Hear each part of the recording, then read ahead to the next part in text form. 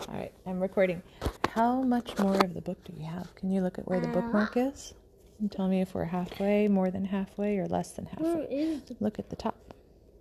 Yeah, isn't that cool? You can just look at the top and kind of see. So are we more than halfway, less than halfway? What do you think? Is this our page? Whoa.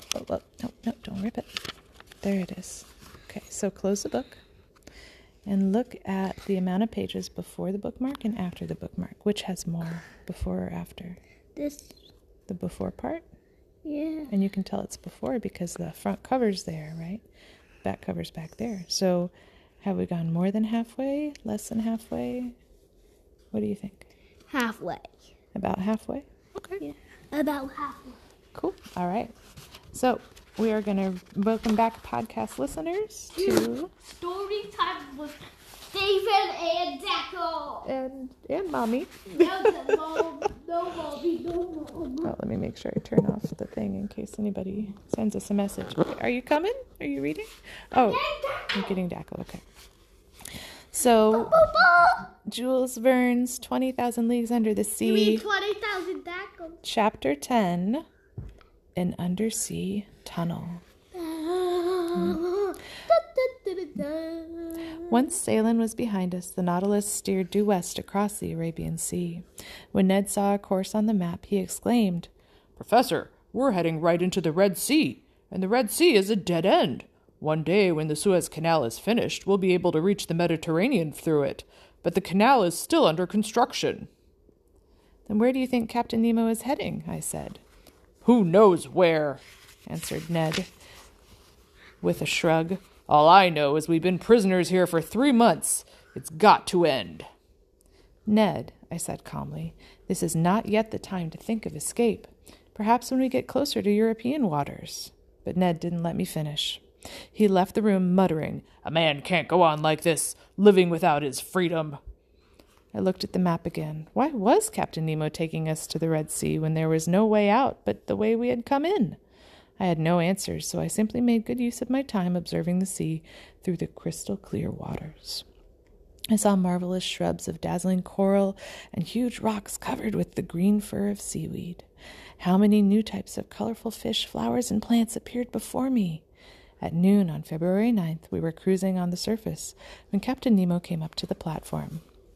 "Well, Professor," he said, "how are you enjoying the wonders of the Red Sea?" "The Nautilus is a remarkable boat for such a study," I replied. "It certainly is centuries ahead of its time. What a pity that such a secret will one day die with its inventor." Captain Nemo gave me an icy stare, but said nothing. I thought it best to change the subject, so I asked him if he had ever been in the Red Sea before. "Yes, monsieur," he replied, "all the way up the northern end where the Suez Canal is being built." "And will the Nautilus be able to use the canal once it's finished?" I asked. "I'm afraid I cannot risk having the Nautilus seen. However, the canal will be very useful to the rest of the world by connecting the Mediterranean to the Red Sea and then to the Indian Ocean. Your countryman, Monsieur de Lesseps, who is building the canal, is an amazing man. People laughed at him and stood in the way of this project, but his genius finally won." "Yes, Captain, I agree, but I still don't understand why we have entered the Red Sea." "To reach the Mediterranean, we must go around the entire continent of Africa. That cannot be done in 2 days, not even by the Nautilus." "Who said we were going around Africa?" Oh, wait, I read that wrong. "To reach the Mediterranean, of course, Professor, which we shall do the day after tomorrow." "But to reach the Mediterranean, we must go around the entire continent of Africa. That can't be done in 2 days, not even by the Nautilus." "Who said that we were going around Africa?" said the captain, smiling. "Well, unless the Nautilus can sail over dry land." "Or under it, Professor?" "Under it?" I cried in amazement. "Yes," replied the captain calmly. "What Monsieur de Lesseps is doing on the land at Suez, digging a passage, nature has already done down the ocean, down below the ocean floor." "You mean there's an underground passage at the Suez?" "Yes," said the captain. "I call it the Arabian Tunnel. You see, Monsieur Aronnax, the land at Suez is covered with sand, but this sand is only 150 feet deep. Below it is a layer of solid rock. In this rock, nature has made a tunnel." "I can hardly believe my ears, Captain. How did you ever discover this tunnel?" "On my early trips to this area, I noticed that the Red Sea and the Mediterranean contained identical types of fish. This made me wonder if perhaps there was some passage between the two seas for fish to get through. If such a passage did exist, the water would have to flow from the Red Sea into the Mediterranean, because the water level is higher in the Red Sea. So, I searched for this passage, and I found it, and traveled through it. And very soon, Professor, you too will travel through my Arabian Tunnel." When I told Ned and Conseil about this tunnel, Ned laughed. "I never heard of an underground tunnel connecting two seas," he said. "But right now I'll believe anything that would take us into the Mediterranean and closer to civilization. For then we might have the chance to escape." On the evening of February 11th, the Nautilus approached the Gulf of Suez. But I think when they're in the Mediterranean, do squids live in Mediterranean seas? I think so. Then krakens live in Mediterranean seas. Oh. Because they're a type of squids. So they will get attacked in the Mediterranean. Well, I guess we'll see, honey. On the evening of February 11th, the Nautilus approached... Mommy, not all squids live in the Mediterranean Sea. No, you're right. The colossal squid, for example, does it. It lives in Antarctica. Oh, wow. Really? Where the polar bears live. That's amazing, honey.